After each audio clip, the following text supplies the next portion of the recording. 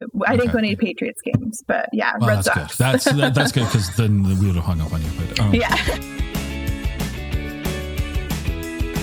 Welcome to the Exploring Washington State podcast. Here's your host, Scott Cowan. Hello, and welcome to episode 49 of the Exploring Washington State podcast. Glad that you're here. This episode is a conversation I had recently with Shelby Campbell. Shelby is the owner of Heirloom Apparel and Design in Leavenworth, Washington. This conversation talks about her art, how she got started, what she's doing with her art business these days. We talk about Leavenworth. We talk about North Central Washington.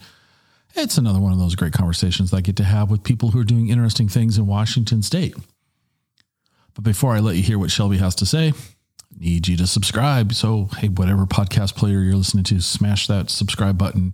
Go ahead and give us a rating on iTunes. Share it with your friends, do all those things. You can help us out. We appreciate that. Also, if you've got any suggestions for guests that we should have on the podcast, you can reach me at podcast@explorewashingtonstate.com. Send me an email. Give me some suggestions. Looking forward to any feedback you might have that you can share with us via email. Well, let's get started. Welcome to the show. Hey, thanks. Well, to get started, why don't you give our audience the basic overview of how did you get started in art, and we'll work our way from there. Oh man. Okay. I was really encouraged to start making art in high school by a high school art teacher. And I actually did Running Start, which helped my art career a ton because I was suddenly doing art at a college level when I was like 16. Figure drawing and learning about illustration and all that good stuff. I had a lot of really encouraging professors and teachers, and I ran with it. I really loved it. I couldn't stop painting and drawing, even though I was so bad at it. But I actually, really wanted to use art as a way to leave my hometown and start exploring the world. And I was able to do that when I went to art school in Boston. And that's really how I got started. I found illustration and fell in love with illustrating. So let's pause that for a second. Let's go back just a little bit. So okay. The hometown was Cashmere. Yes, my hometown. So you went to Cashmere High School? I did, yep. Okay. And Running Start, was that at Wenatchee Valley Community College? That's right, yep. Okay. All right. So there we've got that. So Wenatchee Valley Community College is down the street from where I am sitting right now. So nice. Yeah, it's a great spot. I met a lot of really cool people there. So okay. So then after high school and / Running Start, yes, you went to.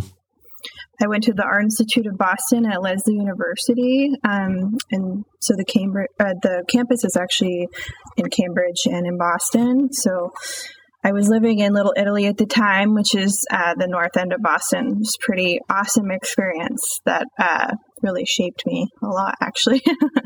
Why do you say that? What about it was impactful? So basically, the minute I graduated from high school, I went to Europe for a month, came back. I had about 3 weeks to pack my bags and my entire life, and then move across country pretty much on my own. My boyfriend at the time, now husband, was also going to school there, kind of by chance, actually. So moving across the country made me become very independent very quickly. I had a job. I was in school full time, and I learned a lot about myself. It was great. And definitely being from Cashmere and then moving to a big city was a huge change too, but a good one. So I know nothing about the art world. And what I mean by that is I know nothing about the art world. But specifically, like, where's good schools? So why did you pick going to Boston? I could tease you and say, because it's a long ways away from Cashmere. Yes, the farthest possible. Okay. Yeah. Well, maybe you would have gone to Miami. Miami's a little further. Warmer too. I definitely looked at schools in other spots. I actually got accepted to Cornish, which is in Seattle, and some other schools. And then it came right down to going to the Art Institute of Boston at Lesley University or Cornish. And after so basically, when you're applying to art schools, there's this thing called Portfolio Day, and you can bring your portfolio, meet up with representatives at art schools. And I randomly ended up at the table for the Art Institute of Boston. And it happened to be the head of the illustration department who was there looking over portfolios, and she was amazing and really encouraged me to apply. And she actually was like, "Can I see your sketchbook?" Which for me that's a very private, it's kind of like someone saying, "Can I look in your diary?" Right. But I was like, "Hey, why not?" So I showed her and she was like, "Please apply. I think this is a great program for you." And Cornish unfortunately didn't have an illustration department, and I was really stuck on that. And so that made the decision for me pretty easy when I was like accepted into the illustration department, and why not? When else am I going to move to Boston on a whim? So because these are important questions, did you become a Patriots fan, Red Sox fan? Because the wrong answer in this interview is over. But, yeah, exactly. No, in all seriousness, because I'm a baseball nut and I've not been to Fenway. Did you get a chance? Did you go to Fenway? I did. Yeah. You'll love this. Actually, most of my classes were in this building that looks over Fenway Park. So if you were on the top level, you were looking into the stadium, which was so cool. So I was at Fenway a lot, and I went to, I think, 2 games, and one of them happened to be a Mariners and Red Sox game, which was really cool. But yeah, it's so awesome. I loved Fenway. I didn't go to any Patriots games, but yeah, Red Sox. Good. That's good, because then we would have hung up on you. But but no, Fenway is this icon, and it's just it is a cool baseball. experience. It's very cool. So yeah, for sure. So how long? I'm confused. Well, I'm not confused. I just don't know. You did Running Start. So how long were you in Boston? I was there for 3 years. 3 years. Okay. Like 2.5. Yeah, I had just a few extra credits I had to kind of get to graduate. So it was 2.5 but yeah, so it was pretty great. So what did you do after graduation? Did you come right back here? Or did you? I did. Okay. Yeah. By that time I was pretty homesick. I wanted to get out of Washington so bad, and then all I wanted to do was come back. But my husband and I actually took a cross-country road trip back, which was amazing. We got to hit a bunch of national parks, the Badlands and Niagara Falls. And so we packed up our Penske van, loaded up all of our stuff with our friends, and then took about a week and a half to kind of leisurely get back home and enjoy that. So awesome. Yeah.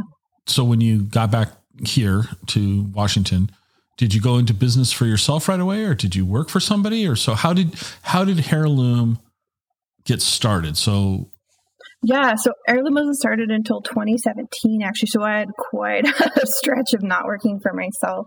I worked at Victoria's Secret actually when I was in Boston, and so that was a good kind of stepping off or jumping off point to be able to get a job when I got back. But I actually worked for my dad for a little while, and that was a good way for me to figure out I didn't want to go into the family business, but I learned a ton. So that was really important. And then I actually started working at this boutique in Leavenworth, which was a huge part of my life. I worked there for,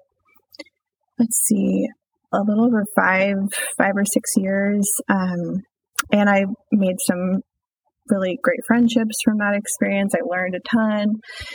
And it was a really great way for me to express myself too, because I learned a lot about display and marketing and retail and wholesale. And it was actually one of my favorite jobs. So that was a good transition point for me to work for myself. So okay. Just out of curiosity, what is the family business? Oh, my dad owns an equipment finance company. Okay. And so I was actually a credit assistant. So I have to pull people's credit and put together credit numbers packages. All day long. Yeah, okay. Exactly. Not my ideal job. So go to art school to look at numbers all day long. Exactly. Okay. Yeah. That doesn't quite match, does it? It didn't, but I put in my time. I think that's important. Well, it does give you a different perspective. Yeah. And I was, I was showing at local galleries and painting a lot after work, and still trying to kind of figure out what my style was. And art school can be kind of a confusing time because so many styles and new mediums are thrown at you. And so you're just trying to figure out who you are. And so once I was kind of out of that, I realized I can do anything, which is really good. Right. But it takes a long time to sort of carve away at what you really are and not what everybody else is or what you were taught. So, okay.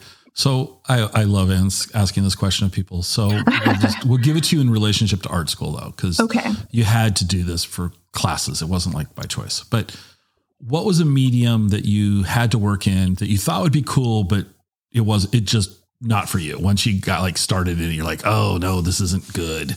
Yeah. This is kind of random, but bookbinding. I took a bookbinding 3-dimensional illustration course, which, you know, it's kind of funny because it has nothing to do with what I make now, but I was so excited about it. I just thought it was just so unique. I wanted to learn how to do it so bad. And I was horrible at it. But it was a good learning experience for me. But yeah, bookbinding is hard and there's not a big market for it, to be honest. Well, I didn't, the last time I got my Kindle book, I didn't notice that it was bound.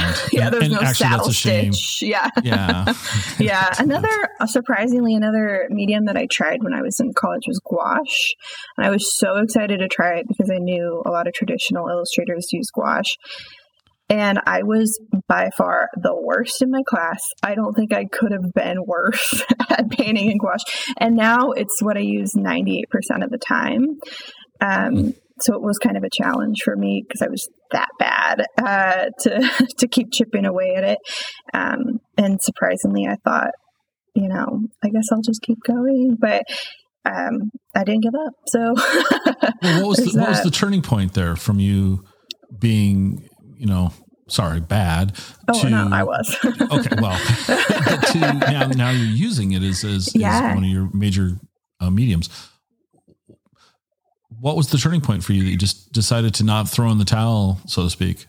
This is kind of a funny story, but it's a big part of why I'm an artist. I had a college professor that actually said, "This is horrible. I don't know how you got into art school." And I was a mess, like straight up mess. I couldn't be consoled. Looking back on it, it was bad. So I don't blame him for saying that. I should have tried harder. I should have practiced more. But the funny part about it is that has still stuck with me where, you know, it's like almost 10 years later. But that motivated me to become better because I was so angry at him and I was so hurt and upset over this criticism, because that's really what it was. It was just, you know, criticism. That's what artists have to deal with, is criticism. So it motivated me to get better and to focus on this thing that he had said I was horrible at and to kind of prove him wrong. And it benefited me in the long run. So a little tough love. You didn't go, look at my sketchbook. Yeah. They told me they wanted me to apply because of my sketchbook. They said I'm my here sketchbook because you wanted me. Yeah. You asked me to be here. Yeah. Art school is definitely, you get a little awakening. That's for sure. I always find it really fascinating to hear people's struggles, not because I'm mean, but because I think a lot of times through that adversity comes something out of it that's amazing for most of us. You could have folded your tent up and not ever touched the medium again. Right. You instead channeled your frustration, we'll call it that, and kept working on it. And honestly, you probably are really grateful for that feedback. Historically, now you're looking at it going, I'm glad I got that. But in the moment, it sucked. In hindsight, I'm really grateful for it. It really did shape me as much as it's horrible to say that because I don't want people to start being really rough on young artists and, you know, oh, that's the worst piece of gouache painting I've ever seen in my life. He could have gone about it in a better way, but it really encouraged me. It's probably just my personality. And you're right that, you know, overcoming that was a big part of it. So for our audience that may not know that technique that you're talking about, can you elaborate? Yeah. So gouache is actually an opaque watercolor paint. It's a lot like acrylic. It's kind of in between acrylic and watercolor. So with acrylic, basically you can't reawaken the paint. You can't add water to it, and you can't use the same color over and over again. Acrylic dries really fast. Gouache is thick. All you have to do is kind of spray it with a spray bottle, and the paint becomes alive again. Okay. So it's really easy to travel with. It's very saturated. It's really vibrant. That's why a lot of my paintings are really vibrant. And a lot of illustrators use it because it is so saturated. It works really well for nature illustrations and children's book illustrations.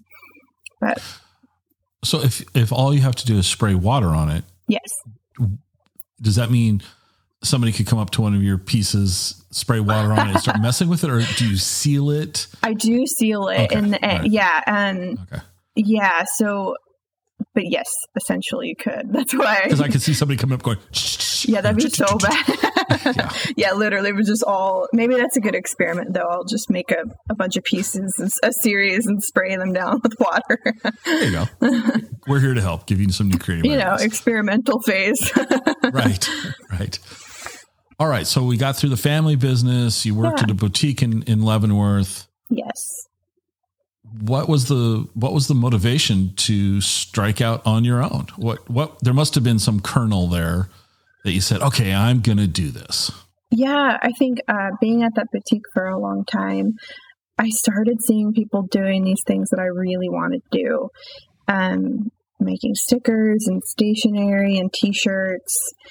And at some point, I just started asking myself, well, why aren't you doing that? You went to art school, you love small businesses and being and learning more about business and marketing.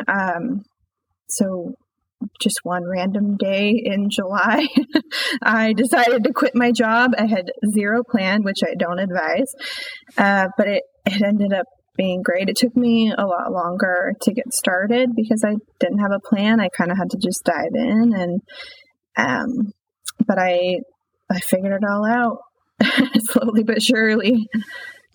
What were your first products then? Since you didn't have a plan, what did you bring to market the first time?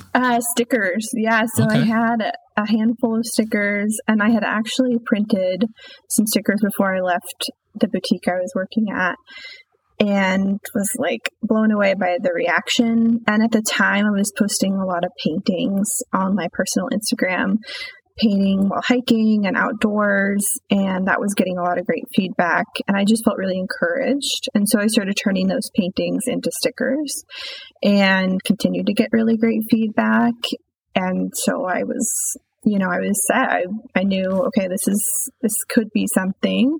And so yeah, it's been a lot of stickers since then. That's the majority of what Heirloom is. So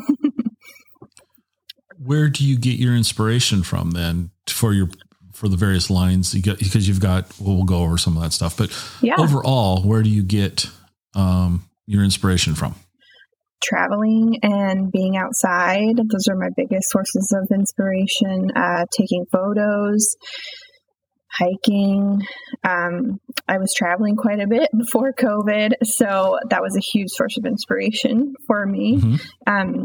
Hiking always does it for me. I get outside and I've been in a funk and I haven't painted anything for 5 days and I'm frustrated, and then I'll, get on a trail and it'll be 15 minutes in and I have all these ideas, and I'm taking photos of wildflowers and pulling out my sketchbook and trying to remember how the landscape looks so I can, get it down as soon as I get home. And all that stuff it's amazing how a little fresh air can really inspire me. So do you have a go-to hike? Is there something, do you have a go-to hike? Let's start with that. Well, let's see. If I just need a quick hike around the area, it would be Saddle Rock. But my go-to hike where I'm I'm going to come out of this with a bunch of inspiration would be Sowers Mountain. So, that's one of my favorite spots to hike. What about Saddle Rock? Why is that your go-to? Saddle Rock is one of those, like, you're going to sweat it out. You're going to get to the top. It's, you know, you get to the top of Saddle Rock and you're like looking over the city, and it's good exercise. It's maybe not the best views in the valley, but in the springtime, it is amazing with all the wildflowers, and, you know, it's very kind of deserty, which is not, there's a lot of people which I don't prefer that part of it, but yeah, with Sour, it's a little quieter, and just unbelievably beautiful. So if you're gonna disrespect Saddle Rock, and I'm teasing it, so yeah, seriously, I kind of did after saying it's one of my favorites. Yeah, you just disrespected it by saying it's not the best views in the valley. Put you on the spot. What do you think? Where's the best views in the Wenatchee Valley? Oh, are we counting Leavenworth in here? You can count. Well, no, not for this. You can't. Oh, not. Sorry. Oh. No. Oh, man. Are you going to back up now and not disrespect Saddle Rock? Well, Saddle Rock has an amazing view. Yeah, I definitely can't argue with that. Let's see. If you're driving just up above East Wenatchee, and I know this isn't a hike, but that's one of my favorite drives. Like, if you're driving up above, like, Fancher Heights in that area, when the sun is setting and the wheat is out there, and oh my gosh, that's a pretty unparalleled view up there. Yeah, we're lucky in this area. There's lots of great views. Yes, all over the place. Yeah. And Saddle Rock I love Saddle Rock. It is pretty incredible. When you get to the top and you're like, oh, I forgot how awesome it is up here. Right. And it's just right in town. So. Yeah, no, and that's one of the things. A lot of people have talked about it on other episodes is Saddle Rock. You know, people not from our area that come over here and yeah. In fact, one of our early episodes we had Nick Zentner. Have you ever heard of this guy? I don't think I have. He's a geology professor at Central, and he has this show called Nick on the Rocks. Oh, nice. And we recorded an episode. I think we recorded it on a Saturday, and the night before he was here in Wenatchee live streaming his hike on Saddle Rock. Oh, nice. And I tuned in because I didn't know much about this guy. And so one of the team said, hey, you got to get Nick on. And he agreed very easily to say, yes, I'll be on. And so I was doing some research. So I found that he was doing this live stream. He had 1,000 people watching him climb Saddle Rock. Oh my gosh, that's awesome. You know, I'm tthinking like, okay, if I did this, they'd have to get an ambulance and bring me down. Yeah, there's no way I'm talking while I'm hiking. Yeah, I'm like, exactly. I'm like, no way. And anyway, and he's up there, he's got his phone out and he's live streaming it.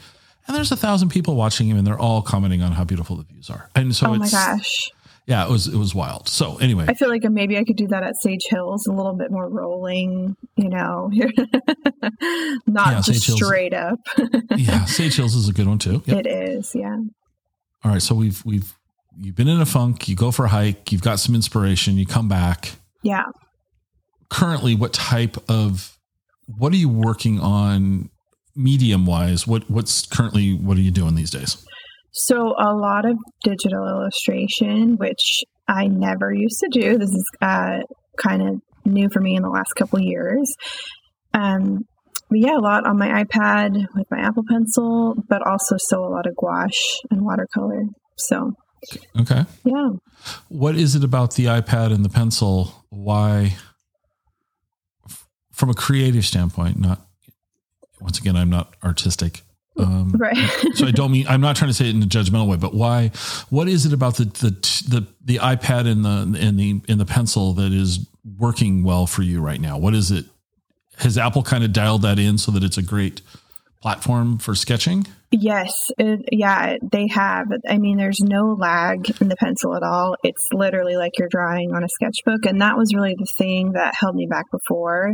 When I was using a Wacom tablet, there was always kind of this disconnect. Your hand is one place and you're having to look up at your screen, and I just didn't feel connected to it at all. And really with using my iPad and the Apple Pencil, it's like you're just drawing on paper or you're painting. And so for me, it has just become a natural part of like my workflow, especially when I'm working on, kind of freelance illustrations or custom pieces for businesses. I can send out this sketch. They can approve it, instead of repainting the whole thing, I go in and edit it, change colors, give them a bunch of options. It's just much better for my business now. So really what you're saying is you're cheating. A tiny bit. Yeah, I'm definitely not starting over every time.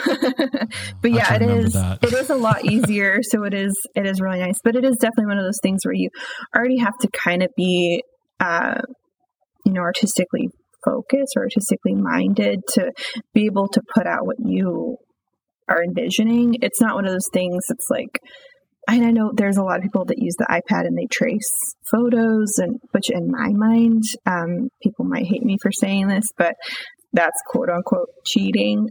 Just because when I was in art school, you're not tracing. You need to put in the work. So I've definitely put in the work on my iPad, and same with gouache. I was horrible in the beginning. I was horrible on the iPad too, but I've worked at it every day. So. Mm-hmm. So you got started, you didn't have a plan, you started doing stickers. Mm-hmm. And how long did it take before you started getting some traction? Did it happen instantly for you, or let's see. How did the growth start? Yeah, probably in the first few months. It definitely didn't happen instantly. I had to figure out how to build a website. I had to figure out who even cared about stickers. I had to figure out the whole wholesale game. And I did that kind of on my own. I know that we're kind of in a culture right now where people are constantly like, oh, how'd you do it? What'd you do? Sending DMs and emails. And I love helping with that, but I was really apprehensive about asking because I'm kind of shy. So I did really do that all on my own, but it took a while to get traction and work out the kinks. I remember my very first sale on my website didn't even go through because I didn't have it set up right. But I figured that stuff out along the way, and people have been super patient with me. And I did, like I said, I had this, a little bit of support on my personal Instagram page for what I was painting. And so people kind of followed me over to Heirloom. And then I started doing pop-up shops, which was really great because I started meeting people in person and getting great feedback from people, and just figuring out what was selling. And it's a good thing for me. Where were you doing the pop-up? I mean, the nature of them is they move around, but where were you doing the pop-ups at? Mostly at Pybus. Okay. I've done them quite a few other places, but Pybus Public Market has always been really good for me. Mm-hmm. It's a cool spot. Anything in Cashmere or Leavenworth? So I've done a couple at Bushel and Bee Tap Room. Let's see.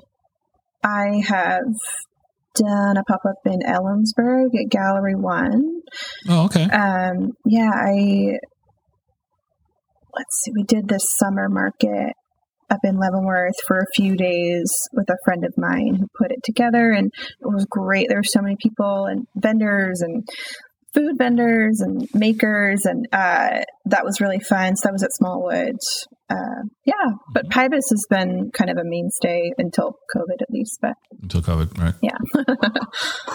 Well, I guess we have to address COVID all the time in these episodes right now. But right. So what have you experienced because of COVID? How's your business been? What sort of impact has it had? Because I'm sure it's impacted you some way, whether it's good or bad. We don't know yet, but. Yeah, I think, at first it was really difficult because I was, I had markets planned. I was supposed to do a market with Urban Craft Uprising. That got canceled. I had all these pop-ups scheduled throughout the year that all got canceled. And so I had to really focus completely 100% online. And probably the biggest thing for me was that boutiques closed down. So my wholesale business just came to a complete stop. Mm-hmm. But then thankfully it has picked back up.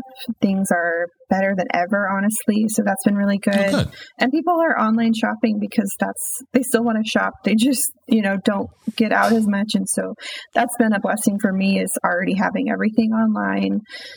And I've always been working from home for the last 3.5 years now. So that wasn't a transition at all for me. So. Yeah, it's been interesting talking to a lot of folks and how we've all, found our path or not. Yeah. Over the last 1.5 years. I mean, geez. Yeah. I'm definitely thankful that I got that online thing figured out, before everyone else had to figure it out at the same time. But yeah. So you started with stickers, then, so I'm on your site right now. So you've got a much more than stickers on your site right now. Yeah. So how did you go from just stickers to all these other things? Yeah. So I actually took a bunch of classes to teach myself how to screen print. And then I bought a bunch of screen printing equipment, and I was really excited to start, getting my art onto clothing. And so I took those classes, invested a bunch of money into the screen printing equipment, and found a studio down at the Wenatchee World building. So I was there for about a little over a year, I think, screen printing my own t-shirts and really just figuring that whole thing out, which is it's a big process. There's a lot of parts to screen printing, but it taught me a lot, especially about transferring art into something that people can wear. So that was a pretty invaluable piece of my process. So let me stop you and just let's I'd like to have you expand on that. What did you find? Because once again, I repeat, I know nothing.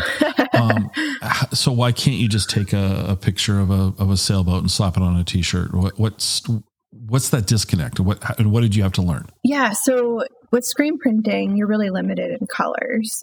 So, typically the most you can do is print 6 colors at a time. More people print like 2 or 4. And it gets more difficult the more colors you add. So, a lot of my art at the time was all hand painted. So there's no way you can transfer a painting you made in gouache that's like 52 colors into a one color t-shirt. So I had to refocus and start just doing one color drawings to start. And there's a lot of alignment issues that you run up against with screen printing, because in order for the colors to layer perfectly, you have to align them perfectly. But then I also found I do digital transfers as well, and so those can be full color. There's a lot of different processes, but screen printing definitely limits you. That's for sure. Okay. Yeah. So you were at the Wenatchee World. It sounds like you were. Yes. Okay. So what about, are you doing screen printing now? No, I still have my equipment. So maybe someday in the future when I get my own warehouse or something. But right now all my shirts are printed here locally in Leavenworth. Okay. And, previously being printed up in Twisp. And so I'm not doing my own printing just because the quantities increase so much, and so much of my time needs to be devoted to designing and making art. And once I was able to kind of admit that to myself, it helped my process a lot. And I was able to say, this is not my strength. My strength is creating. And so I need to pass that part off. And so once I wasn't doing 100% of the process, then I was inspired way more. I was able to make way more art. So that was pretty great. Okay. Before we hit record, we were kind of talking about some things. Yeah. And so let's talk about, you've got some stuff coming out. We'll call it spring. Yes. Spring collection. Would that be a fair way to call it? Yes, definitely. Spring collection. So what will you share about what's upcoming for you? Yeah. So the first piece of that basically was this morning, actually, I released 6 national park stickers and 4 new state stickers, which I already have a few state stickers in my collection. But I'm really excited about this national park series. I want to make it through all of them, which is a It's a big goal, but I'm excited to keep going with it. So that was this morning, but I'll be releasing new t-shirts, new art prints, and new stationery, which will be available retail and wholesale. So a lot of the businesses I work with in the Pacific Northwest, Canada, and the U.S., they will have those available in their stores too. So that'll be great. I'm actually looking at your national park stickers right now. Yeah. Nicely done. Nicely Thank done. you. I like the shape. Thank you very much. That's a cool, cool shape. I don't care about the other states. Yeah. We don't need Montana, just Washington. Yeah, we don't care about those. But so are you ultimately going to do all 50 states? Yes, that's the goal. Yeah. Okay. And it's been definitely easier for me to do them kind of in batches. It's been fun to, they're a little bit different than the National Park series, as in stylistically. Is that even a word? Mm-hmm. And we'll call it a word. We're calling it a word. The style is definitely different. It's been a good focus, and it's always good for me to kind of restrict myself in a way instead of. You could just paint anything, kind of putting them in the letter forms and in the specific national park shapes has been kind of a fun exercise for me. And so what was the inspiration for the shape of the national park stickers? Yeah, so I wanted something that looked kind of more traditional national park, like when you go into the national park, there's that welcome to Yellowstone sign. I wanted kind of a shape that was, vintage or traditional national park, had that feel. But I didn't want it to be something I had done before. And I've done a bunch of other kind of shapes. And so I went with that same kind of gold that connects the collection, and obviously the same font. And then just kind of played around with how that national park fits into that shape. Right. No, these are great. Thank you. Yeah, those are very cool. Yeah, we've got Glacier and Rocky Mountain and Acadia coming up. I have them on the list. Okay. So when do you think you'll have them all the national park stuff? Oh, that's a good question.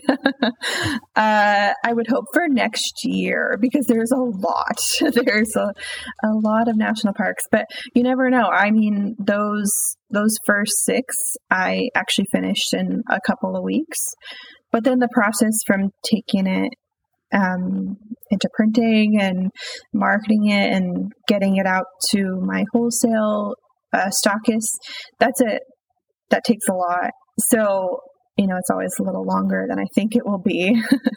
So right. Hopefully 2022.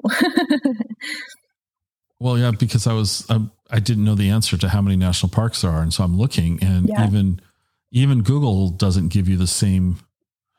Yeah, there's new ones that were just added. I don't even think I know the number.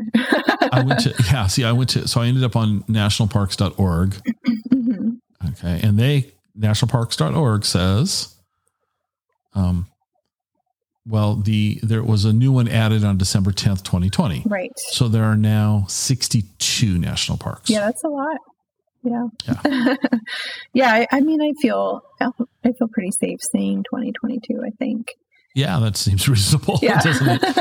Okay. Yeah. Wow. Okay. Besides stickers, what else is coming out in spring? Yeah, so new stationery, working on expanding my card line and art prints, which are always a big hit, just because they're so versatile. And then hopefully a bunch of new t-shirts. I have lots of stuff in mind, so maybe a couple hoodies I'm looking at.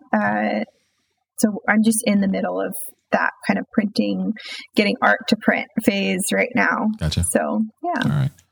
So when you're not creating art, what do you like to do for fun and entertainment in Washington? Okay. Well, my husband and I like to go camping a lot, especially in the summer. We actually restored a 57 Shasta trailer, Oh, very cool. Yeah, so we'll take that around Washington, especially like, up in Winthrop in the Zama area, and go out with our friends, biking and hiking. And I actually live up in the Leavenworth area, so there's already a lot to do up here. Right. Hitting up a brewery and having some kombucha and hanging out with my friends is, usually what I'm up to on the weekends. So where's a camping? No, I'm not going to ask you to give away like the secret camping site, but where's a camping site that's maybe underappreciated? Oh man, like a specific site or just an area? Yeah. Well, we can go for an area. What's an area that you think is very cool, but maybe underappreciated? Definitely up the Iniat Valley, like past Ardmore. I know that not a lot of people camp there, and it is insanely beautiful.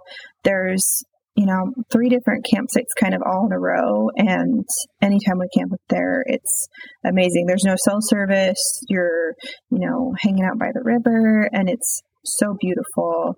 There's some really good hikes and drives in that area. So definitely there. All right. I ask everybody the same question. Are you a coffee drinker? Coffee, too much coffee. Okay. Well, no. First off, never enough. There's never enough coffee. There's never too much coffee. Yes. In the Leavenworth area, coffee, where do you go? I always go to J5. But it is a toss up between, J5 and Argonaut are my favorites. They have such good coffee. So, but I usually end up at J5. J5. Yeah.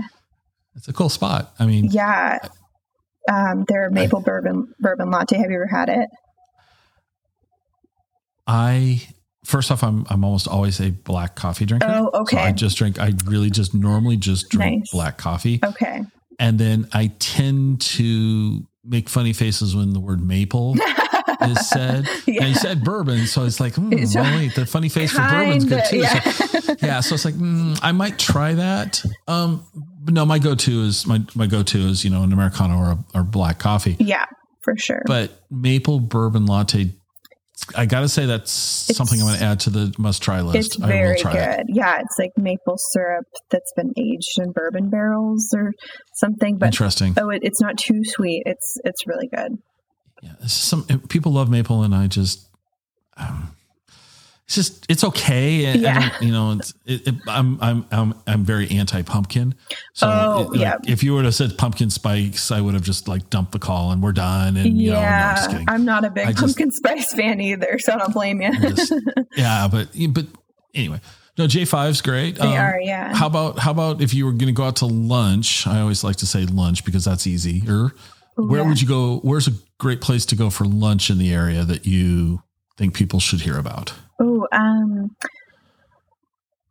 would say it would be a toss-up between, in the Leavenworth area, it would be Tumwater Bakery or Blewett Brewing. Okay. Yeah. And why? Because both of their pizzas are amazing. Really? Yeah. Okay. Blewett has such good pizza. So does Tumwater, and they have really good like avocado toast and just really good pastries and coffee too. So those are my go-tos. All right. Good. What about if you're going into Wenatchee? Oh, my go-to.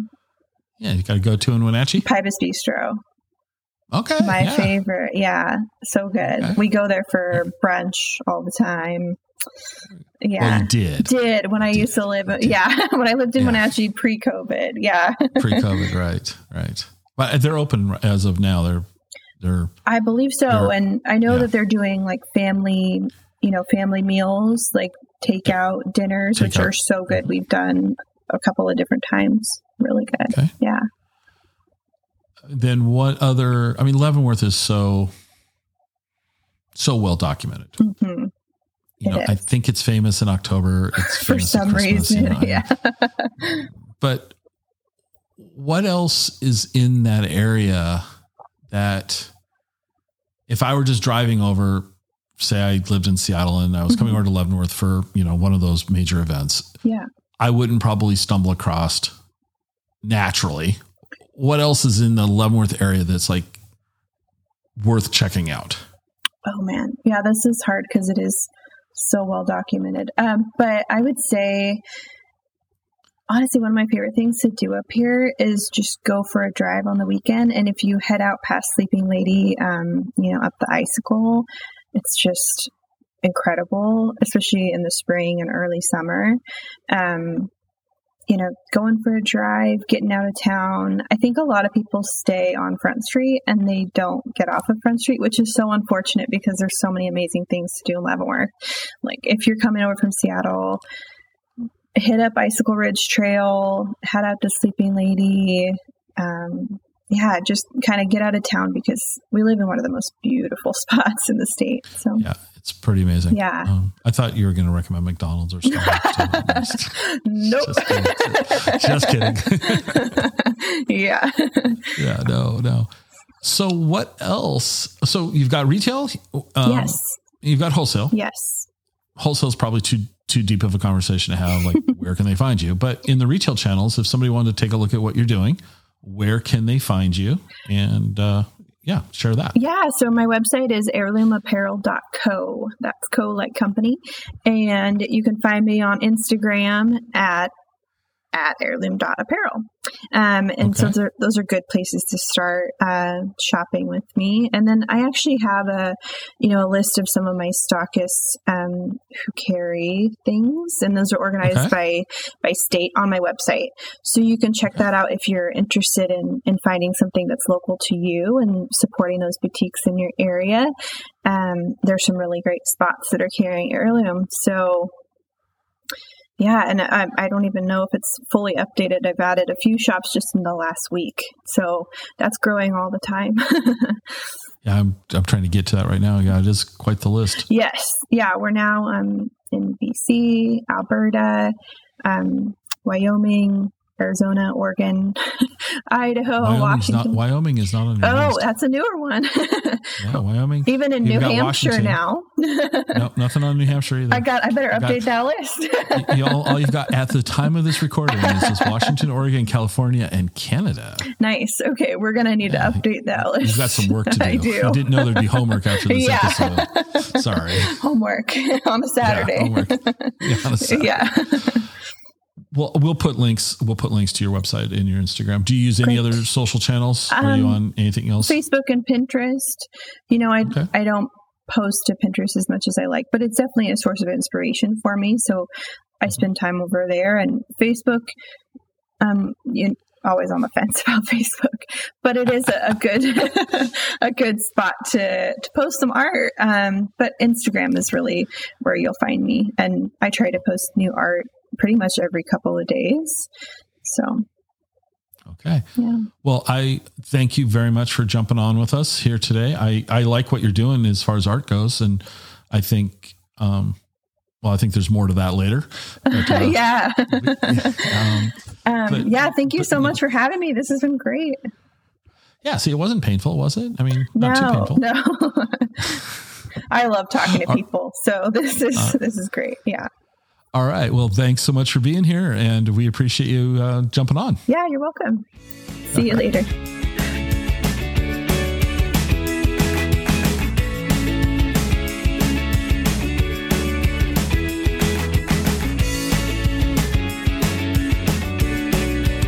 Join us next time for another episode of the Exploring Washington State podcast.